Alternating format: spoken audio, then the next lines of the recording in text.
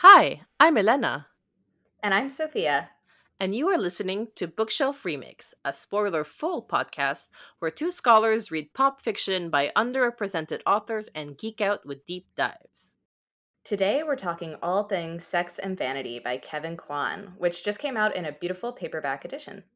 Sex and Vanity is a perfect summer read. Opening at an opulent wedding in Capri, would it be Kevin Kwan if we didn't get over the top weddings and proposals? More about that later. The story follows young artist and ingenue Lucy Churchill on a journey of self discovery. Part romance, part coming of age, and coming to terms with her complicated heritage. Her mother is Chinese American, and her father was an old New York WASP. Lucy must juggle an international playboy and a wholesome architect while also confronting her own internalized racism. This novel takes us from a jet set style vacation along the Amalfi Coast to the rarefied drawing rooms of New York's Upper East Side and the Hamptons with humor, playfulness, and a healthy heap of lifestyle porn. It is delicious, delicious escapism. Elena, how did you like the book? I enjoyed it. It was beautiful to have like descriptions of Southern Italy and the food and the lavish wedding. So, yeah, I came in a bit more skeptical. I had never read any Kevin Kwan books before, and I didn't know what to expect. Like people I know who've read Crazy Rich Asians are like, "Oh, it's just like trash."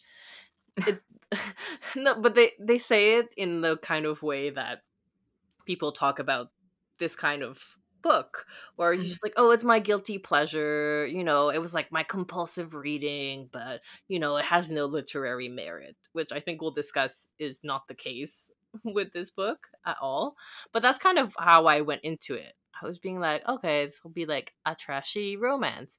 And actually it made me want to read more romance by Asian authors and by BIPOC authors. So in that way, I'm really glad that we picked this because it allowed me to confront some of my prejudice.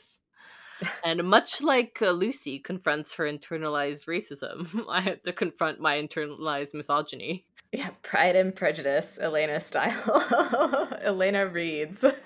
Oh my god, now I feel like I have to defend Crazy Rich Asians. What I like about both Sex and Vanity and in general about Kevin Kwan's writing, and I don't want to say that I don't have any critiques at all, but something that I enjoy about him is the way that he kind of finds a balance between that perfect kind of frivolous summer read, and you can read his books for the escapism and just have it be that. But also, there's always these subtle critiques that I really enjoy in his writing as well. Like in Crazy Rich Asians, I think it's little hints about colonialism and racism that if you read closely, you don't necessarily get in the film version, actually. You get a lot more of that in the novel. And that's one reason I like the novel better than the film. Is that ever not the case? But yeah, and I think we got the same thing in Sex and Vanity, which is a kind of nice combination of class critique, racial critique, and escapism at the same time. So I really enjoyed that. And I just felt like I really needed the trip to Capri when I started this novel. I kind of melted immediately into it with like a sigh of relief of like, oh yes, just transport me away from my small Manhattan apartment to get me to the beach. I'm just going to imagine that that's where I am. So I really enjoyed it.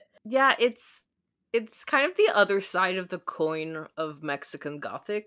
When you think about it, Mexican Gothic was like deeply atmospheric and also had themes of colonialism and eugenics and things like that. And here we see the lighter version, literally in the sun, glitzy, fashionable. So we have the really luminous kind of what it's fun to be in this genre, which would be like romance in this case. Like it's a pretty straightforward plot of like girl meets boy. It doesn't work out because meets other boy, is going to marry said other boy, does not marry them, goes back to first boy. Like it's a pretty standard romance plot, but at the same time, I feel that Kevin Kwan does weave in a very powerful and in my case very moving depiction of what it is like to be biracial in a way.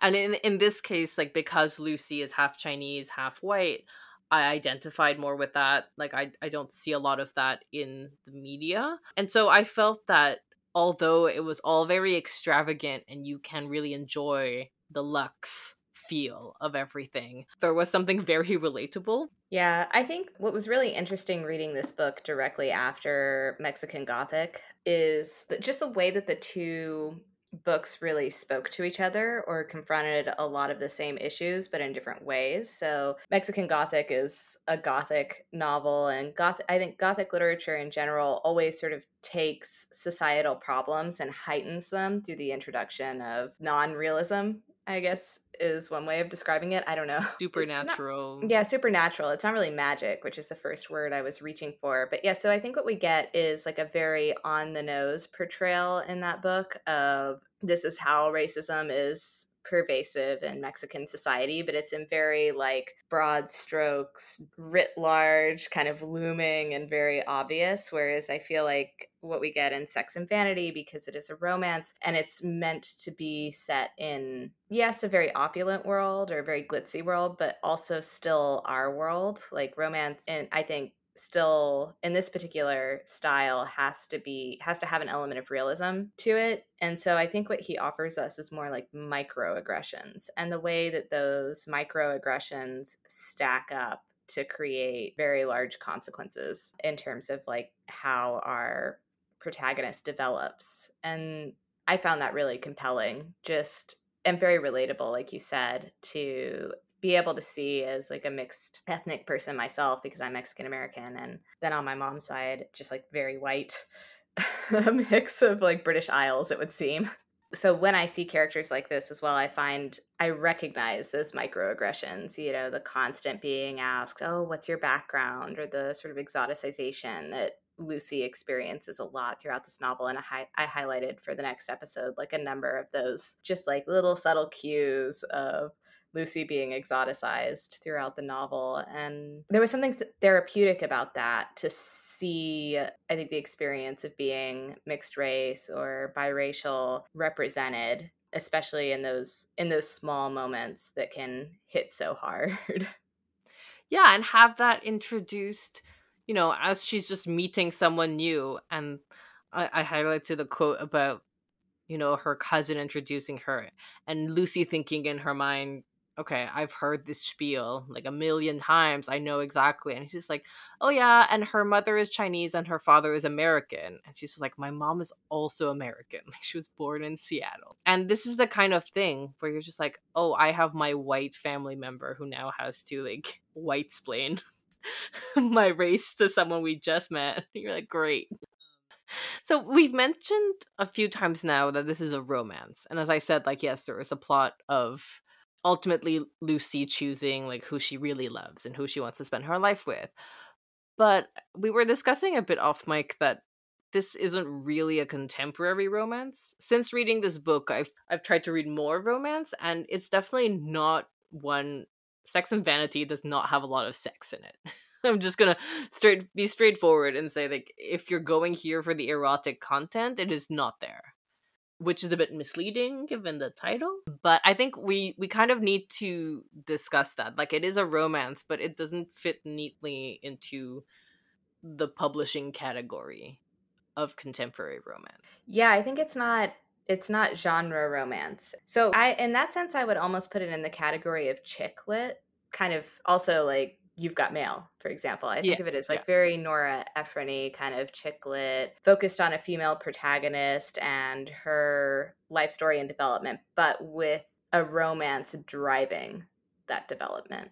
Yes, so definitely Lucy's romance with George, and more generally her reaction to George's existence in her life, is what drives kind of her self-discovery, which is why this is in a way a very light and frothy coming of age story. It's really about Lucy's journey and how she relates to herself and how she processes the grief of losing her father at a young age, and how she fits within her upper class like white family, how she relates to her Chinese mother, how she deals with her attraction to George, who we'll go into a bit. But it's definitely more a type of Jane Austen, Edith Wharton type of romance. And this is apparent also in Kwan's references. He's constantly like referencing Austen in multiple ways, while at the same time also plugging kind of Chinese pop culture, which I do appreciate as well.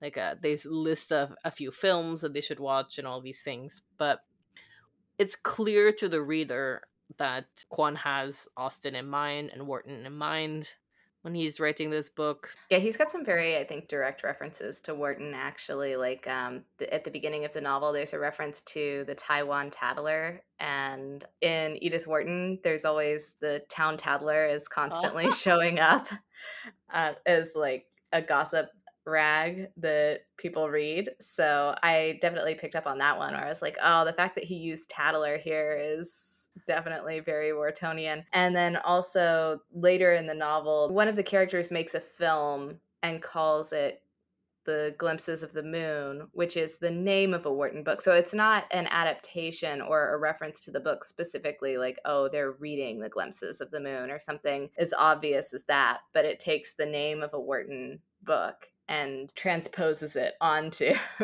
this other thing in the novel, a film. So that was fun. Yeah, there are just these elements of him kind of. He also nods at his own books, which is kind of funny. Astrid, I'm pretty sure, shows up, and Astrid shows up, and I feel like it can't be anyone other than Astrid from Crazy Rich Asians. And I think Kitty also from, well, she shows up all through all three other books, but she also comes up, I think, married to a new guy. So if you, they're very fleeting So there's moments. a Kwan verse. There is, yeah. And I think they're cropping up probably in relation to Isabel Chu, who is the catalyst for George and Lucy's worlds colliding. She's this Taiwanese heiress who grew up in New York near Lucy and is getting married. Again, this is also a very like Whartonian Austinian moment. She's getting married to a Italian count. Yes.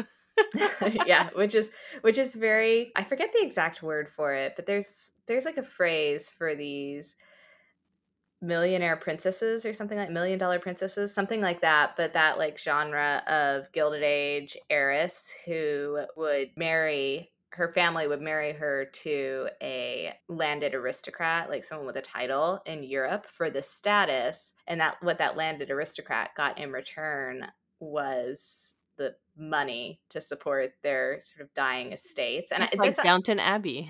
yeah, oh yeah, exactly, like Downton Abbey. So I think we kind of get that here, except in a more frothy kind of like Isabel and the Count de Vecchi are actually in love. But Yeah, and it's well done in the sense that it's the reason why all our characters are together, so it's important, but it's also in the background, which again I think is a feature in the kind of cultural commentary that happens in Austen and all these things. You know, our characters have their struggles, but there's also this backdrop that's also being commented on in a way. And to be fair, like to anyone listening, I don't want this to sound like we're saying this is a very kind of pretentious book. It is not. It is very tongue in cheek, and these are kind of Easter eggs that I think a lot of readers will pick up, because the same type of readers who do enjoy Emma and Pride and Prejudice will kind of like this book. But it's not pedantic in any heavy-handed way. Actually, I think Kwan does a really smart thing where he puts some of his commentary as footnotes. So he'll have like, oh, so and so said he bought this coat like in the 2012 season of Burberry, and then there'll be a footnote being like, actually this was only issued in 2015 and so he's lying. And so you have like a series of footnotes that are commenting on what's going on. yeah, or someone who gets a facelift but says they haven't, and there's a footnote outing their facelift. It's excellent. It's like a much more enjoyable Lady Whistledown. Yeah, and it's definitely very, in that sense, kind of Bridgerton, kind of Gossip Girl, very playful. What I like to say about this book is that it can be enjoyed at two levels. On the one hand, you can enjoy it as that like escape to Capri and to New York and getting to see us, like, I'll never travel in that kind of style anywhere. So I always really enjoy Kwan just for the luxury of it and imagining that other world for a little bit, just kind of briefly escaping to a place where you get to sit on a private beach is fun to imagine. But there's also one of the things that I like about it that I think makes it maybe more enjoyable than, say, a Bridgerton is I feel like I spent a lot of my time watching Bridgerton kind of flinching at just the things that they stood out too much as inaccurate in ways that disrupted my willing suspension of disbelief. And I think this novel has the kind of depth that allows you to kind of enter into the spirit of things and not feel kind of dragged out of it. Like, it maintained my willing suspension of disbelief a lot better in general. And I think there's something you can always return to in the book, which is fun. It doesn't feel like a book that you read it once and give it away and go, ugh, done with that. Mhm. On to the next. It definitely feels like something you could come back to and find depth in if that's what you want, while also just being a great way to try. Like, I'm ready to travel to Capri again in this book. Oh, definitely. I I was just like, want to go to Capri and like take pictures of everything they saw. I was like, oh. I know, yeah. When I read some of the quotes, even like going back over it for today, I was just like, I want to reread this section. I want to go back. I don't even want to read it for the plot. I just want to read it to pretend I'm in Capri. So some other things I think that we wanted to talk about so we talked a little bit about the coming of age tale. I don't think I ever realized that all of Jane Austen's books in some ways are coming of age tales. Mm-hmm. But maybe this book made me realize that most books are coming of age tales in some way, because do you really have a novel if you don't have a character going through some kind of internal trajectory where they grow? Like, they start off kind of young and naive and Yeah. then end. So There are definitely many ways to engage the reader that kind of break the fourth wall in a really fun way. But I think for now we'll just take a break, and when we come back, we will introduce you to two very important characters, one of which is George and the other one is Capri itself. We'll be right back.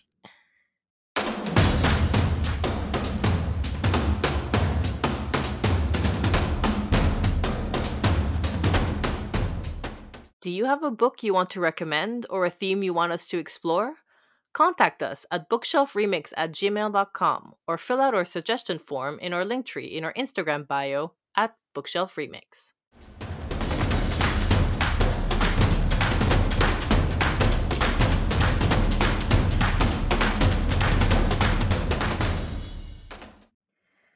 the mid-morning haze cleared a few miles outside of Naples, and from the helicopter, Capri suddenly appeared like a glistening rock, as if the gods had cast a giant emerald down into the middle of the sea.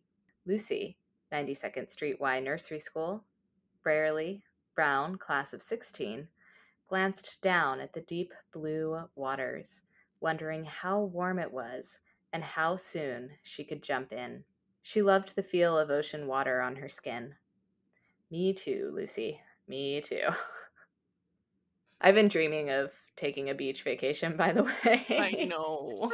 I've never wanted one before in my life, but this is Yeah, the time same. when, like, I really want one. And I just want like the sound of the waves and, but I hate sand. I hate walking on sand. I need to be reminded, but this is maybe the best way to experience the beach, to be honest, is reading about it. So is the beach the favorite part of Capri for you in this book? I mean, it's part of my favorite. I think I loved everything about Capri, but another moment for me that just really transported me is actually there are a few lines about the public square, and in my experience, sort of every Italian town, a lot of like southern French towns as well, or Spanish towns have one of these main public squares. So it just really made me yearn to like go sit in a public The square, piazza. drink a coffee, people watch, just relax in the shade of some awning and exist. So these are the lines that stood out to me. They strolled into the main public square where a gleaming white clock tower stood opposite from the historic Cathedral of Santo Stefan. Four competing outdoor cafes lining the square bustled with chic patrons sipping their cappuccinos, chatting, and people watching from their bistro tables. Yeah, that is iconic. It really is something that happens. But at the same time, see, for me, Capri was it was really nice to go there in this book. But I have a this is my own idiosyncrasy. I have an aversion to touristy towns that kind of start feeling like Disney World, where Hmm. they were literally saying like, oh, people couldn't bring plastic bottles, and there were all these like day tours because it's so expensive to live there, and you kind of have this influx of new people every day. And I kind of felt that way when I went to see Bruges. I was just like, at 5 p.m. everyone is gone, and it's just like so dead, and I was like, this is terrifying. So at first I was like, oh, Capri, okay, beautiful sea, obviously there's a lot of nod to the cultural importance of Capri for artists, which I thought was really cool. But for me, the scene that really got me was when Lucy goes into a little side alley to buy sandals from a leather worker, a cobbler. And some of the listeners might know, but I lived in Rome for 4 years between the ages of 8 and 12. And so I've know what it's like to be around a lot of tourists. I know what it's like to have like really side streets that kind of get lost. And this depiction of an Italian cobbler is spot on. You might think like, oh, this is kind of reductive and antiquated because it's the 21st century. Like, no, there are these places that still exist. I don't know how they survive, but like I imagine the leather strewn everywhere. There's absolutely no window display. It's really dark, and it smells of leather, and you have this like homely couple that's working there, and they've been working there for 50 years. And Lucy makes a comment like, these are one of a kind, like they're made to her foot. Like she'll never find these anywhere in any designer store. But it's so unassuming, and sure, okay, there's a romanticization that happens, but for me that was that really spoke to my lived experience. I'm just like wandering down like streets adjacent to the really popular spots Hmm. and having these gems of like artistry, or just like very generous people who are just like very good at whatever they do. Yeah, yeah. Yeah, I will say I did sort of wonder when I read my outdoor cafe section, this like four competing outdoor cafes lining the square reminded me a lot of Venice and the main square there, and how you have these like very expensive, almost like unaffordable probably for it wouldn't be like a place you would go every day, right? Like you do it just because you're there for a little bit and you want the experience of sitting in that square. It feels a lot of squares do feel very touristy in that sense. Like they've learned to cater to visitors rather than to a local population. And I sort of wondered, like, to what extent are the squares actually a more of a tourist activity? But I still love it because I just miss going somewhere. I know, no, for sure. Speaking of Kevin Kwan and eligible Asian men, can you tell me more about what you thought of George, especially since when we talked Mexican Gothic, you were like, Hugo, Hugo. Thanks for teeing me up for my favorite subject, Elena. Yeah, it was really interesting. Actually, I don't know that I would have had as much of a critique of the Hugo moment in Mexican Gothic if I hadn't just read Sex and Vanity, because there was something about reading this book that really crystallized what made me sort of unhappy about the Francis of it all in Mexican Gothic, who was the, I guess, romantic lead we got. Don't feel like he was the romantic lead we deserved. And More on that, you can go back and listen to our episode. Still salty about Hugo. But yeah, so what stood out to me actually about Sex and Vanity, every time I want to talk about this book, for some reason I have to like hold it in my hands because that like helps me concentrate. But yeah, so one of the things that immediately stood out to me about Sex and Vanity, or that got me thinking a little bit differently about Mexican Gothic, was that we get an Asian male romantic love interest, which is unusual because usually I don't know a lot about this. My husband is a little bit more into sort of Asian American activism because he's a Chinese American person. So he has mentioned to me before that Asian American men, and I think Asian men in general in the United States, are never seen as masculine Hmm. enough, or masculine enough to be like the ideal heteronormative representation of a romantic love interest. And so I think this is one of the very political things, actually subtle political details about Kevin Kwan's fiction across the board, is that he always features not even an Asian American, but always an Asian love interest, whether that's, I think, a Singaporean kind of scion in Crazy Rich Asians. So not Chinese, but Sinophone, always Sinophone male love interests. And then in this one, it's George, who lives in Sydney, I guess, but is also seems to be more representative of more of an Asian man than a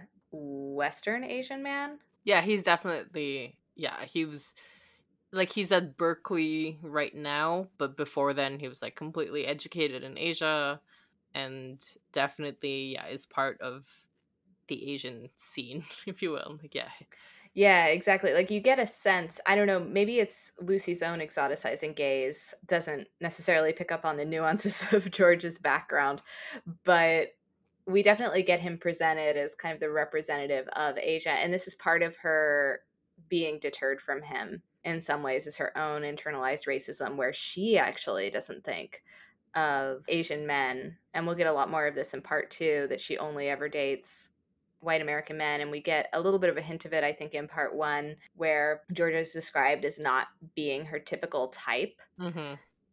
which is a euphemism, I think, in part one Yeah. for he's Asian and not white. So there's definitely just this element of really playing around with those stereotypes and then also breaking them and saying, no, we're going to give you a man of color as the love interest, because typically there's a lot more kind of openness to white men dating women of color than there is white women dating men of color, which is kind of interesting. One thing that I found actually is that people will assume, for example, when I talk about my background, that my mother is the Mexican one and my Hmm. father is the white one. Well, growing up, so my mother is French Canadian white, and my father is Filipino. And growing up, every other like mixed couple that was Filipino and like white Canadian, was the man was white, the woman was Filipina. A lot of it is because a lot of Filipino women leave the Philippines to work abroad as nurses and caregivers and things like that. But yeah, it was definitely my father, my entire life, was the only Asian man in a mixed couple that I knew personally. So definitely seeing this here, again, like, you relate to it like in a different way because your husband is Chinese American and my father is Filipino Canadian, and so this is a part of our actual lives. Like, for us it's not weird, but it is not often that it happens in these books. And I mean, in a way it's a bit frustrating that we don't get more from George, but at the same time it's kind of like, well, why can't we just get vacant, beautiful, inoffensive love interests that are Asian?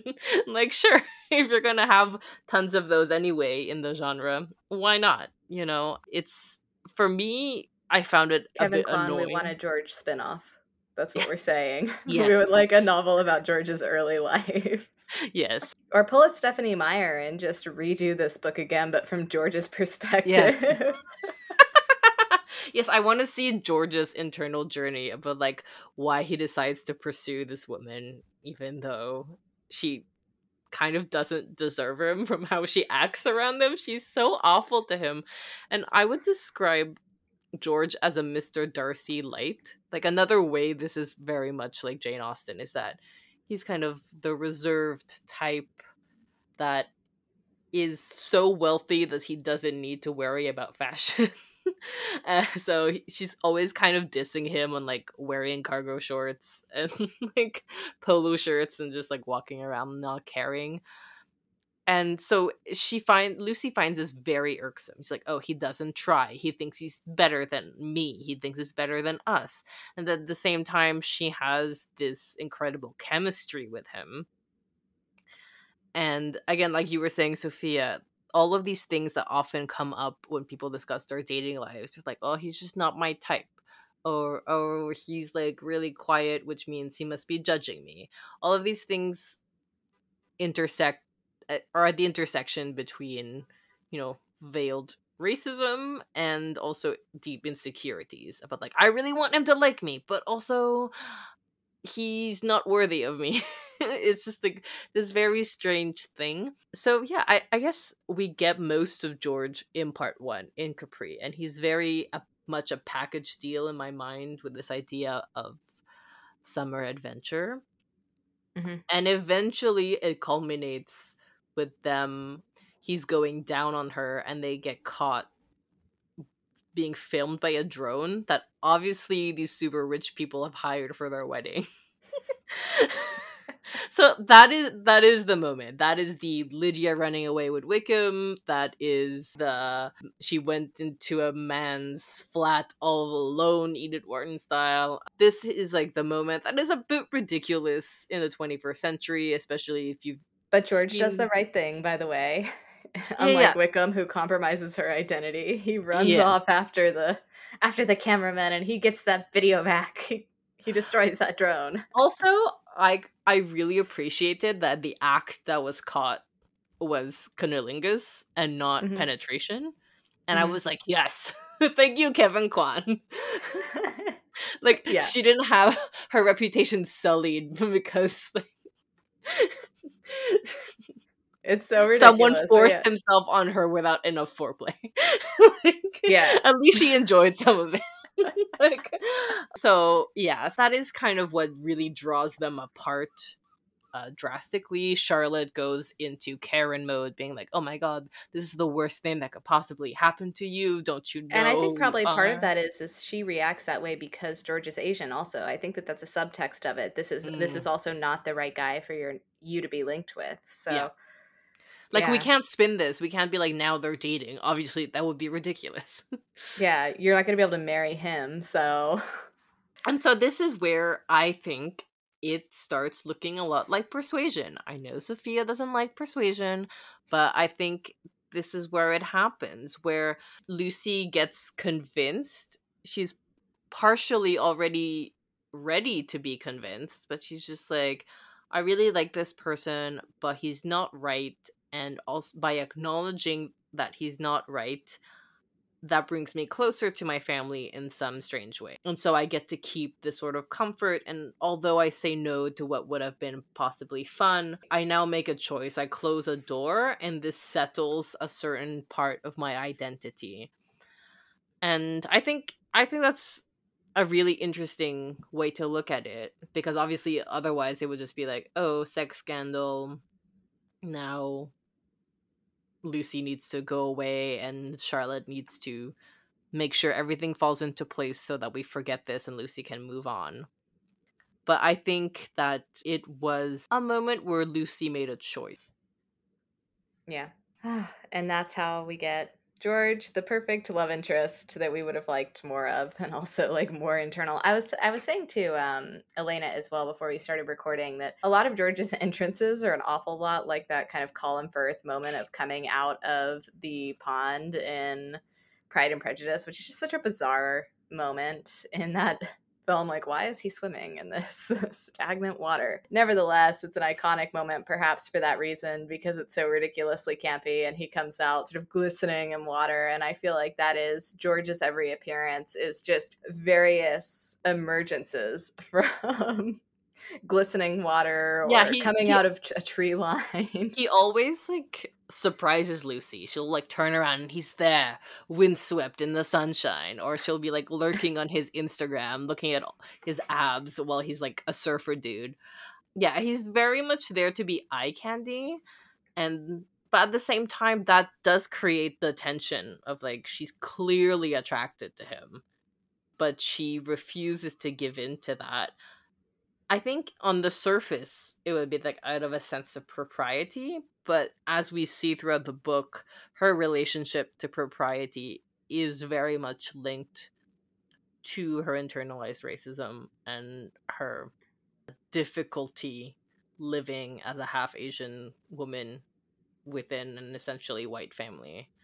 Yeah. And I really appreciated that. I liked that, and I really appreciate that Kevin Kwan gives us a love interest of color, an Asian man love interest, because it did make me reflect back on Mexican Gothic and think, yeah, like how could Francis as a love interest have been more nuanced, more critical? I'm not saying that he couldn't still be the love interest, but I would have liked to have seen maybe a little bit more introspection on what it means that our kind of defiant mixed race character of Noemi is rejecting all of Mexico City's most eligible bachelors in order to go with this anemic, inbred white man. I think it's time that you tell us where we can find you. Right. Yeah. You can find me on Instagram at The Metropolitanist, at Metropolitanist on Twitter, or on my website, maisonmetropolitanist.com. I post all things related to my research areas on those platforms. Elena, where can people find you? You can find my personal Twitter at Elena G. Mamaril. On Instagram, I'm at Spinoodler. And my website is just my name, elenagotimamaril.com. It is long. It is my name. I will not apologize. It'll be in the show notes. You can find it. And if you want more of my voice, you can listen to my other podcast, Philosophy Casting Call, where I interview underrepresented philosophers. And Sophia, where can people find more about Bookshelf Remix? You can follow us on Instagram and Twitter at Bookshelf Remix, and rate, review, and follow us on Spotify, Stitcher, Pocket Cast, Google Podcasts, Apple Podcasts, Good Pods, or wherever you listen. This helps more people discover the show. You can email us at bookshelfremix@gmail.com. Our transcripts live on ko-fi.com/brpod for everyone. Linked in the description. While you're there, please consider supporting us. With your monthly support, we will be able to offer bonus content like a secret Discord, live watches, mailbags, and more.